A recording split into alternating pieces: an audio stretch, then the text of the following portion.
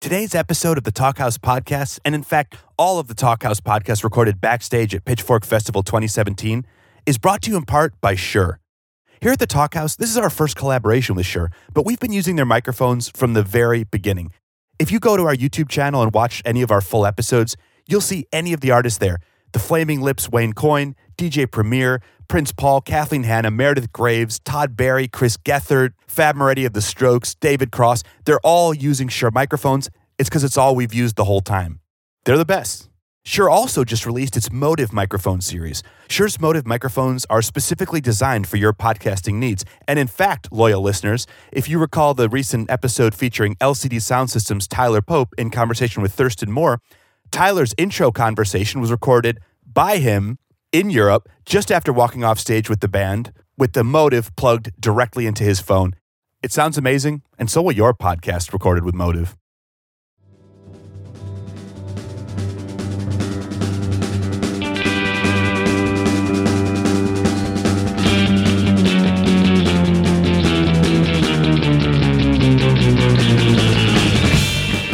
What's up? This is Elia Einhorn. Welcome to the Talkhouse Podcast. Today I'm joined by... Hey, I'm Amy Rose Spiegel, Talkhouse Music's editor-in-chief. Thanks so much for having me. Thank you for joining me. Listeners, I am very excited about today's podcast. Recorded live backstage at Pitchfork Music Festival, Jamila Woods in conversation with Macy Stewart and Seema Cunningham, a.k.a. Ohmme. Now, Amy Rose, you were at the festival this year. Yes, this was my first time, even though this is Talkhouse's third annual collaboration. Elia was home with his brand new baby, Conway. I was watching on live stream.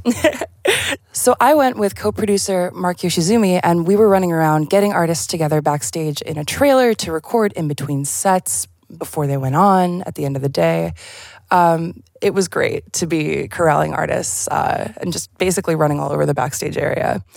So we might have thought we were busy, but we could not hold a candle to Seema, who's actually a coordinator at the fest. She actually had to turn off her walkie-talkie headset at the very last second before we started recording.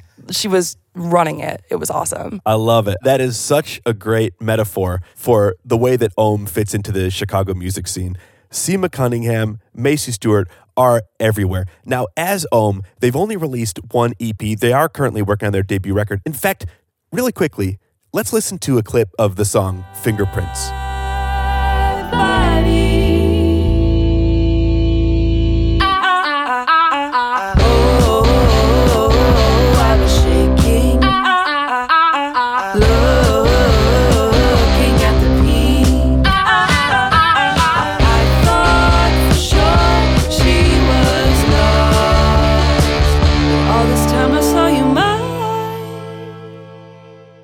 Fucking rad, right? Yeah, they're such interesting songwriters. They are.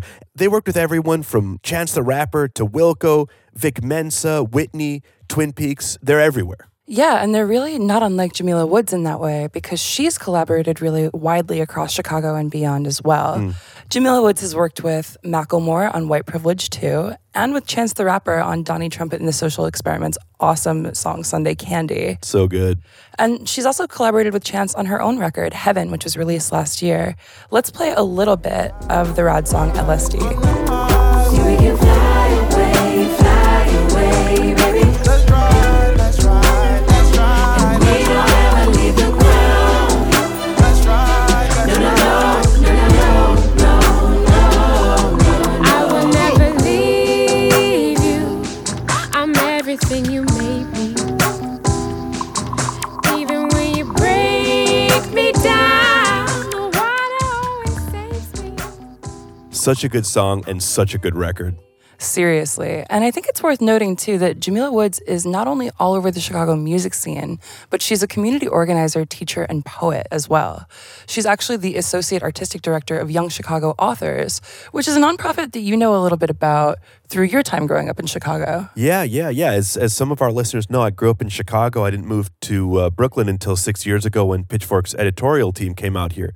And YCA puts on an amazing fest every year called Louder Than a Bomb. This is a rabbit hole that I would highly recommend for anyone looking to spend some time on YouTube. A lot of great poets, rappers, and activists have come through YCA. Now, this talk also takes in a few other sort of iconic Chicago artistic institutions. One is Gallery 37. This one's funded by the city. And Gallery 37, if you talk to almost any band that's in their 20s or 30s now, almost every band that has any jazz influence at all, whether they're a hip-hop group or rock, has come through Gallery 37 at some point. It's a summer program that pays local kids to play music. It's fantastic. The talk also shouts out Thalia Hall and Constellation, two great Chicago venues, and an organization that was very close to me. I happen to be a member, the Chicago Children's Choir. Elliot, can you please give us a sample? Let me see. Let me bust out one of our old ones. Come follow, follow, follow, follow, follow, follow me. Whither shall I follow? That's what my voice sounded like back then. That's beautiful. Yeah. Well, you can see they didn't teach me much. I didn't stay long enough, but a fantastic organization. Definitely. And so it's clear that like this is a really fertile scene. And so it's no surprise that these two talk about all kinds of different projects. They talk about finding your voice, Brown Girls, the awesome web series that Jamila is a part of, and how amazing Octavia Butler, the sci-fi author, is. So they go into a lot. Should we roll it? Let's roll it. Hello. Hi. This is Seema from Ohmme. This is Macy from Ohmme. And this is Jamila Woods. I'm a singer. And we're here today as a band to interrogate Jamila Woods. We're Miss Jamila interrogating you. Woods. I'll cross-interrogate you. At Pitchfork. Yeah, so it's exciting to be here. This is Seema. I've known Jamila for a long time. Both of us went to high school like a mile away from here. So it's exciting to be here at Pitchfork. Are you excited? I'm really excited to be my first time performing here. Yeah. And it was awesome to see y'all perform last year. Yeah. I think. Thank you. We'll be on the same stage again. So Blue Stage. yes. Shout out Blue Stage. Shout out. Yeah, and it's always nice too because like Chicago, you're a big part of the Chicago representation at the festival this year, which is awesome. And I think it's always really nice to have Chicago performers at the festival. Macy, do you have any questions to start? Well, I know Seema knows you through Chicago Children's Choir. Yep. And the way that I know you was actually, I think, through Nico, because you were doing a lot of poetry. And so I wanted to ask, when did you first start writing poetry and become interested in the art of words? Yeah, I always loved writing since I was really little. Like I used to like dictate stories to my mom and like make her write them down before I could really write. And then I loved writing stories. And it wasn't until high school was like really hard. I'm from the South Side, and my high school was my first time spending a lot of time further north, and it was hard for me to fit in at first. And so I actually would just start writing poems like on a Zanga page or like a DeviantArt page. I miss Zanga. I didn't show them to anyone. It was just kind of a thing for me. And then I accidentally got into this performance poetry program at Gallery 37, which is like an after-school program. And I wanted to do the singing one, but I didn't get in. And they put me in the poetry one, and I was really upset. But it turned out being really cool because I had this new way to kind of become empowered through my own writing. And they really emphasized the importance of telling your own story and appreciating your voice. And I think that ended up helping me as a singer too. I was wondering actually if you have sort of like these benchmarks of like performance in your life, because I feel like now I know you as like this really calmly and quietly confident person. Like I think that what's really cool about your personality and definitely like on stage is that it's like this real like calm confidence. It's not it's not in your face. It's like kind of this very intriguing thing. And I'm wondering if there were different moments in your life where that kind of solidified for you in your experience, in your performance, in, I don't know, just your thoughts about your own personality or...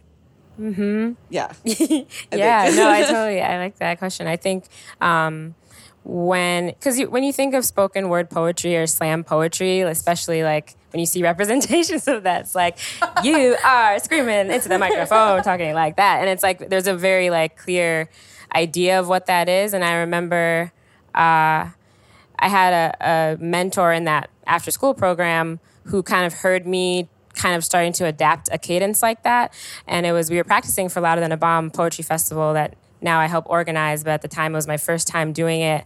And we were practicing in her kitchen, and she made me stop my poem, and she was like, start over. That's not your voice. Start over. And eventually I just started crying because I was like, it sounds kind of more traumatic, but it was actually like a very useful experience because it was just teaching me like I don't have to adopt this other thing in order for it to be a poem or a good poem.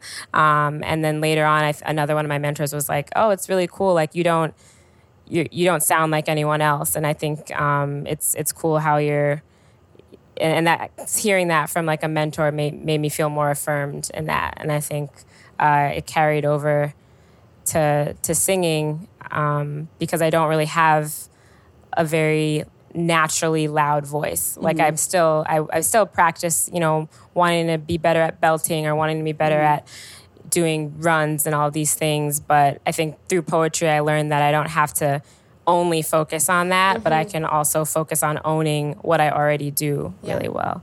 Yeah. One of the things that I love about your voice is that you sound so intentional when you sing, every word that you sing. Like, I think a lot of people, like, the words that they sing really loudly, and that's what makes them sound confident or makes them sound like they make sense as lyrics. But I feel like that's totally not your style. You go the opposite way, where things are very quiet, but you always sound like you're not unsure of why this word is placed here. Right. It's like every word is important and every word is placed in that space for a reason, which is like, I think that's just a really special way to write songs, and it's hard to do, and make it sound easy, which I think you do very well. Thank you. That reminds me of, like, my favorite poet is Lucille Clifton, one of my favorite poets, and it's like economy of words, that way that every word has so much weight and intention behind it. Yeah. That placement. How do you all think about writing lyrics when you're writing? Because I remember even before Ohmme listening to your music, and there's this one song you have called Squeeze, and it's just like, grab reality by the balls and squeeze. Economy of words. I was 15. But I know what you're bringing. Well, at the time I was 15, and I was like, yeah. It was like, just like the spunkiness of that. I just love, I don't know. So it's just like, how do you think about that? Yeah, I mean, I think when I write, sometimes there's like a line that I definitely like think of lines that like run off my tongue really well, and then I grab onto that and sometimes build a song around that. And sometimes it's kind of more about like how the words sound. Like, I remember when I was in college, I kind of struggled with poetry for a while. It was difficult for me to figure out how I felt about poetry, especially more contemporary and avant-garde poetry, like no rhyme schemes and I remember that she was sort of telling me that you have to really pull yourself away from meaning all the time and think about how it's shaping in your mouth. And so I write that way a lot. Like, sometimes I'm like, this shape of sound, this shape of word needs to be here. I don't know why, but it feels right. And that's going to dictate how the whole song builds out from that one sound, that one syllable, or that one string of like, because those all need to go. Like, I have one song where this is like my solo stuff, but it goes, and maybe I'll tattoo it on the back of my hand. Because like, I wanted all of those syllables next to each other. So it kind of varies, but. Yeah, I feel like I'm lucky because I get to see a lot of your songs, particularly in the nascent stages.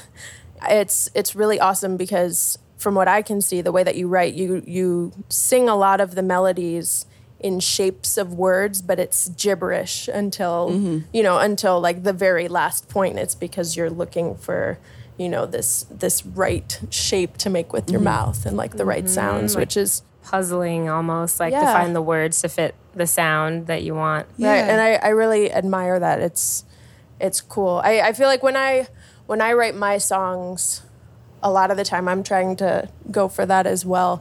But I think I'm still working at it. Yeah. Well, But yeah, I guess when I'm writing words, I like a lot of alliteration, and I like to talk around points a lot. And lately, I'm trying to break out of that and trying to be a little bit more literal with the things that I write. But I really like writing about more abstract thoughts rather than, like this specific thing happened and then that made me feel this way and blah blah blah. I like writing around the meeting. I like having that challenge to do that. But I feel like in a lot of your music, and I'm curious to how you feel about this. You're really writing anthems for voices that have been, and I don't think that you write them as anthems per se, even though Black Girl Magic was, giving a song to a group of people whose voice has always been, pushed to the back. And so I think, you also have like a lot of little siblings, and I just wanted to know about like how that influenced and kind of like raising up younger people has influenced your songwriting, because, you have YCA. I know you have a lot of younger siblings that are a big part of your life.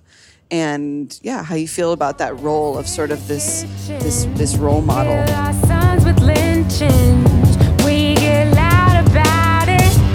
Oh, now we're the bitches. Look at what they did to my sister. Last century, last week. They put her body in a jar and forget her. They love how we repeat. Look at what they did to my sister. Last century, last week. They make her hate her own skin, treat her like a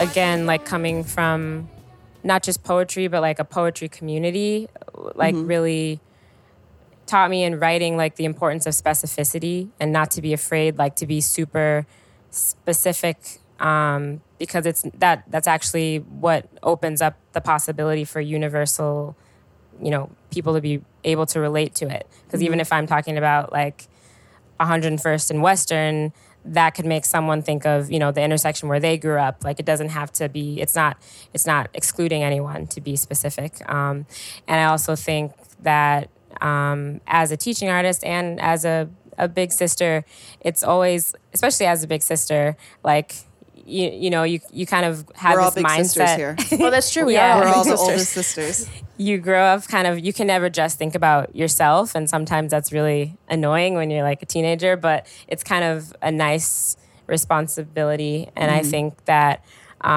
similarly as a teaching artist and as a person that I know people look up to me, but also in those relationships and those sisterhoods that I have with younger students or my siblings, I learn so much. So I almost feel like as I'm writing, I love sampling and I love showing my influences. And I feel like my siblings and my students are a major, major influence in my work. And one of my favorite parts about my album was the voicemail skits that connect the songs, because I just reached out to some friends and a lot of students and my sisters and asked them to answer these questions to me through voicemail, because I do feel also like I was having a conversation about group text yesterday and just how important it is, especially now. Like you can't always be with your sister or your best friend, but to have these like a voicemail or like a text that can really just provide so much, I don't know, comfort. You still have a in space a moment in which you can interact with people who may be far away. Exactly. And so, yeah, I think that's just one example. Like even that process happened in the late middle and it helped me finish the album. It wasn't just like, oh, let me just tack on like these voices from other people. It was like an integral part of the process of making it. Yeah. Yeah. You've got like some really good friends. Thank you. Like, how do you feel about I Fati, do this have good moment friends. where you and Fati are like, like So amazing. Doing Fati is such amazing. great things Fatima Asker. Yeah. She wrote a web series called Brown Girls. It was about maybe a little over a year, but she was, she's a poet and she was like, I want to try to write a web series. I'm going to challenge myself to write it and get it produced by the end of the year. And she did it, and now it's Emmy nominated. That's Brown Girls. unbelievable. So I know. I amazing. saw that the other day, and I was like screaming to myself in my house. And you and Ayana were collaborated on some of the music for it, right? We we didn't work on Brown Girls, but Ayana worked on the album on Bubbles. I worked with a singer called Lisa Mishra to write Lisa. The theme song for Brown Girls. Yeah. Did you and Ayana just collaborate with Manual Cinema? Was that what it was? Me and Ayana are writing the music for a production about the life of Gwendolyn Brooks, which is coming out. That's so awesome, November. especially with Manual Cinema. That's going to be Manual really Cinema, badass. they combine shadow puppetry with film, with live acting. I've never seen a show of theirs in person, so this will be my first one. It's incredible. It's really incredible. Yeah, awesome. That's really exciting. Speaking of the Fati, how she kind of manifested that thing, do you feel like you all have moments where there's something that you accomplished that you feel like you maybe, tried something new and weren't sure if it was going to work out? Or like, do you still have those things that you're maybe trying to work towards? Those kind of like out of the box I guess dreams? like it wasn't on that huge of a scale, but the last thing where I tried something that maybe was not going to work out but ended up being great. Seema was actually supposed to play this gig, but she had to go out of town, and it was for a free jazz improvised trio at Constellation. And I'd never tried just improvising in front of people before, and I always hung around jazz musicians in high school and like really badly wanted to do that, and it just did not compute with the way that my brain worked. And so I was like, all right, I'm going to give this a try. I'll play my violin and just see what happens if I just play. And it ended up being one of the coolest things ever, because now I do a whole bunch of free jazz and weird improvisational music. Make weird noises, and I get to do it now like out on the road too. So I guess that was like the last thing that I didn't expect would work out, but did.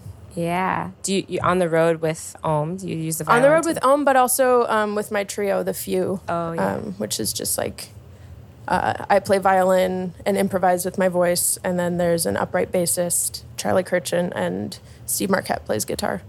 Awesome. That's so cool. It's good to take risks and like try things out, and I'm sure it felt that way when you first started working on solo music. It was you and a vocoder, right? That's how you wrote a lot of the you were there. Were you there? Yeah. Oh, yeah. That was at Constellation, which is so interesting because I know that place means so much to how you as a band got started. Trying out new things. Was that for her series? Was that for it was for her voices. Of course. I just thought about that day the other day. Yeah, that was before I had any really music.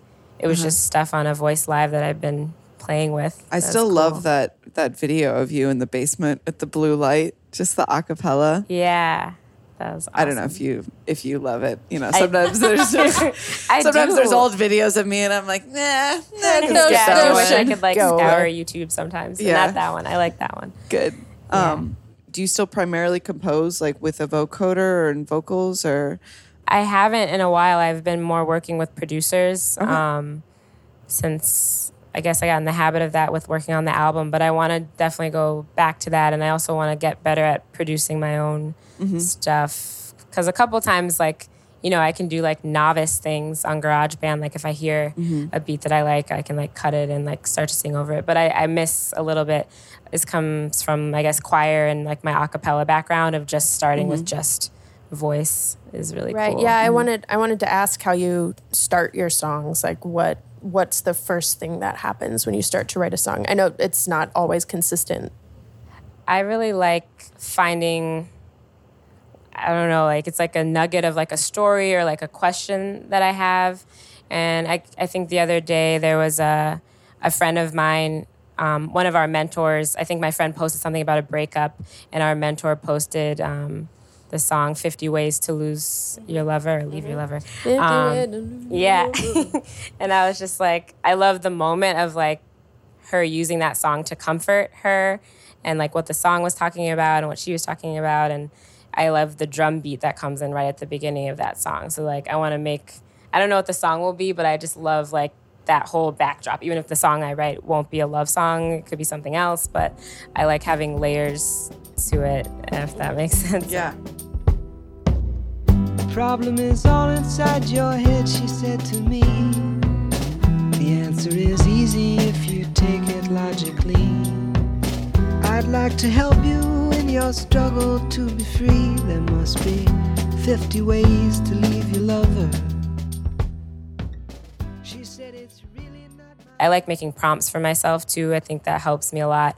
Right now I'm trying to write a song, like different songs inspired by my heroes. So I have like a song called Frida that's about how I love how Frida Kahlo and Diego like lived in separate houses with a bridge connected it. Like that's relationship goals to me. So I just wrote a song about how like, yeah, I need my space, but I love you, but like stay over there. You know, so like that's what that song's about. I just went to Casa Azul in Mexico City, and it's incredible. She really had like her thing. I'm working over here, down, you know, and that's awesome. Amazing. I mean, she was so supportive of him, you know, but she was a better her artist. Oh, absolutely, yeah, way better. I mean, he's amazing. Diego Rivera is incredible. So. Yeah, no shots, but no shots. We all know. What about you all? How do you start, especially collaborative songwriting?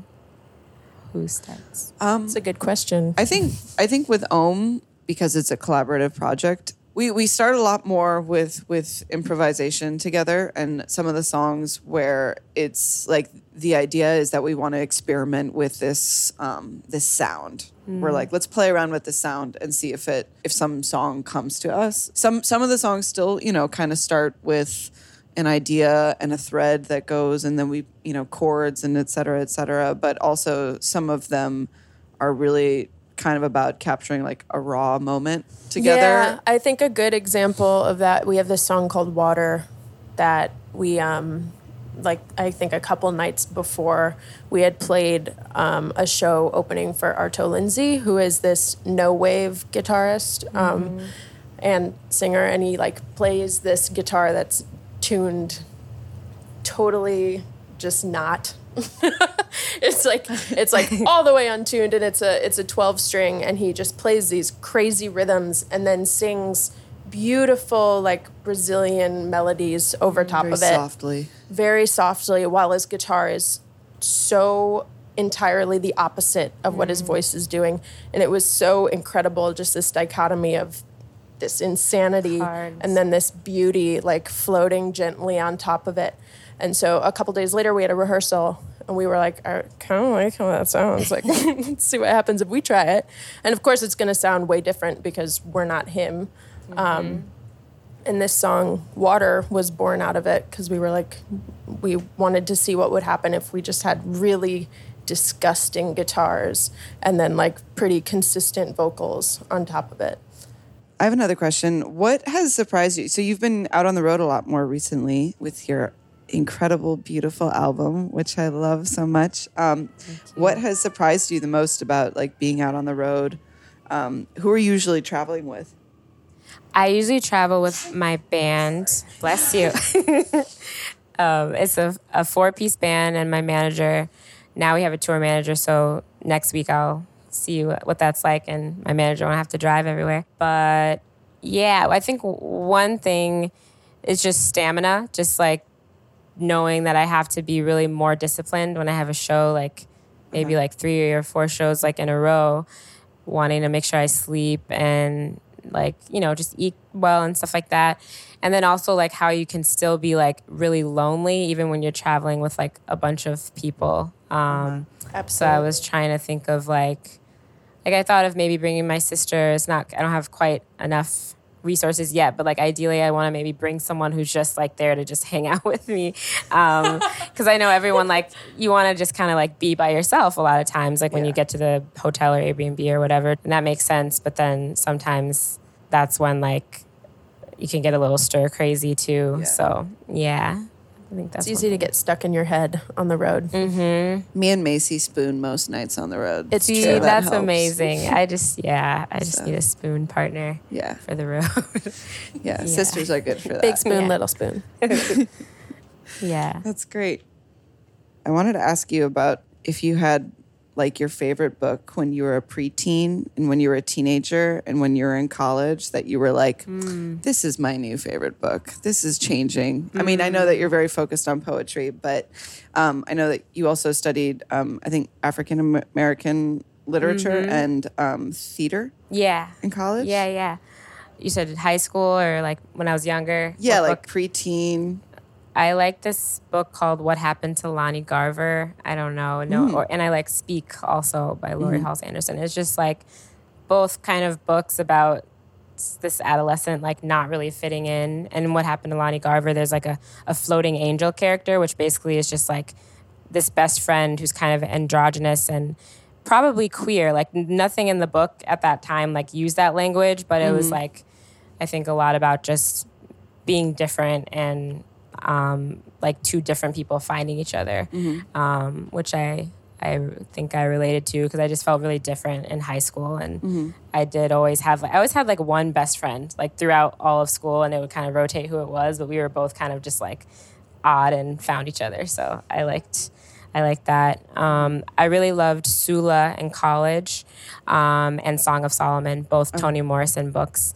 And Song of Solomon is really how I learned about the myth of the flying Africans, which is like this myth about enslaved people who, different versions of it, either they like, jump off the boat and like fly back to Africa, or like they sometimes like they walk into the water off the coast and then like build an underwater community like under the ocean that still exists. It's all these like kind of Afrofuturist myths that really made me research, and that's like a large part of what like Heaven, the song, is about, like that idea of like dancing underwater, like where our ancestors are, and that kind of Black love, how it was back then.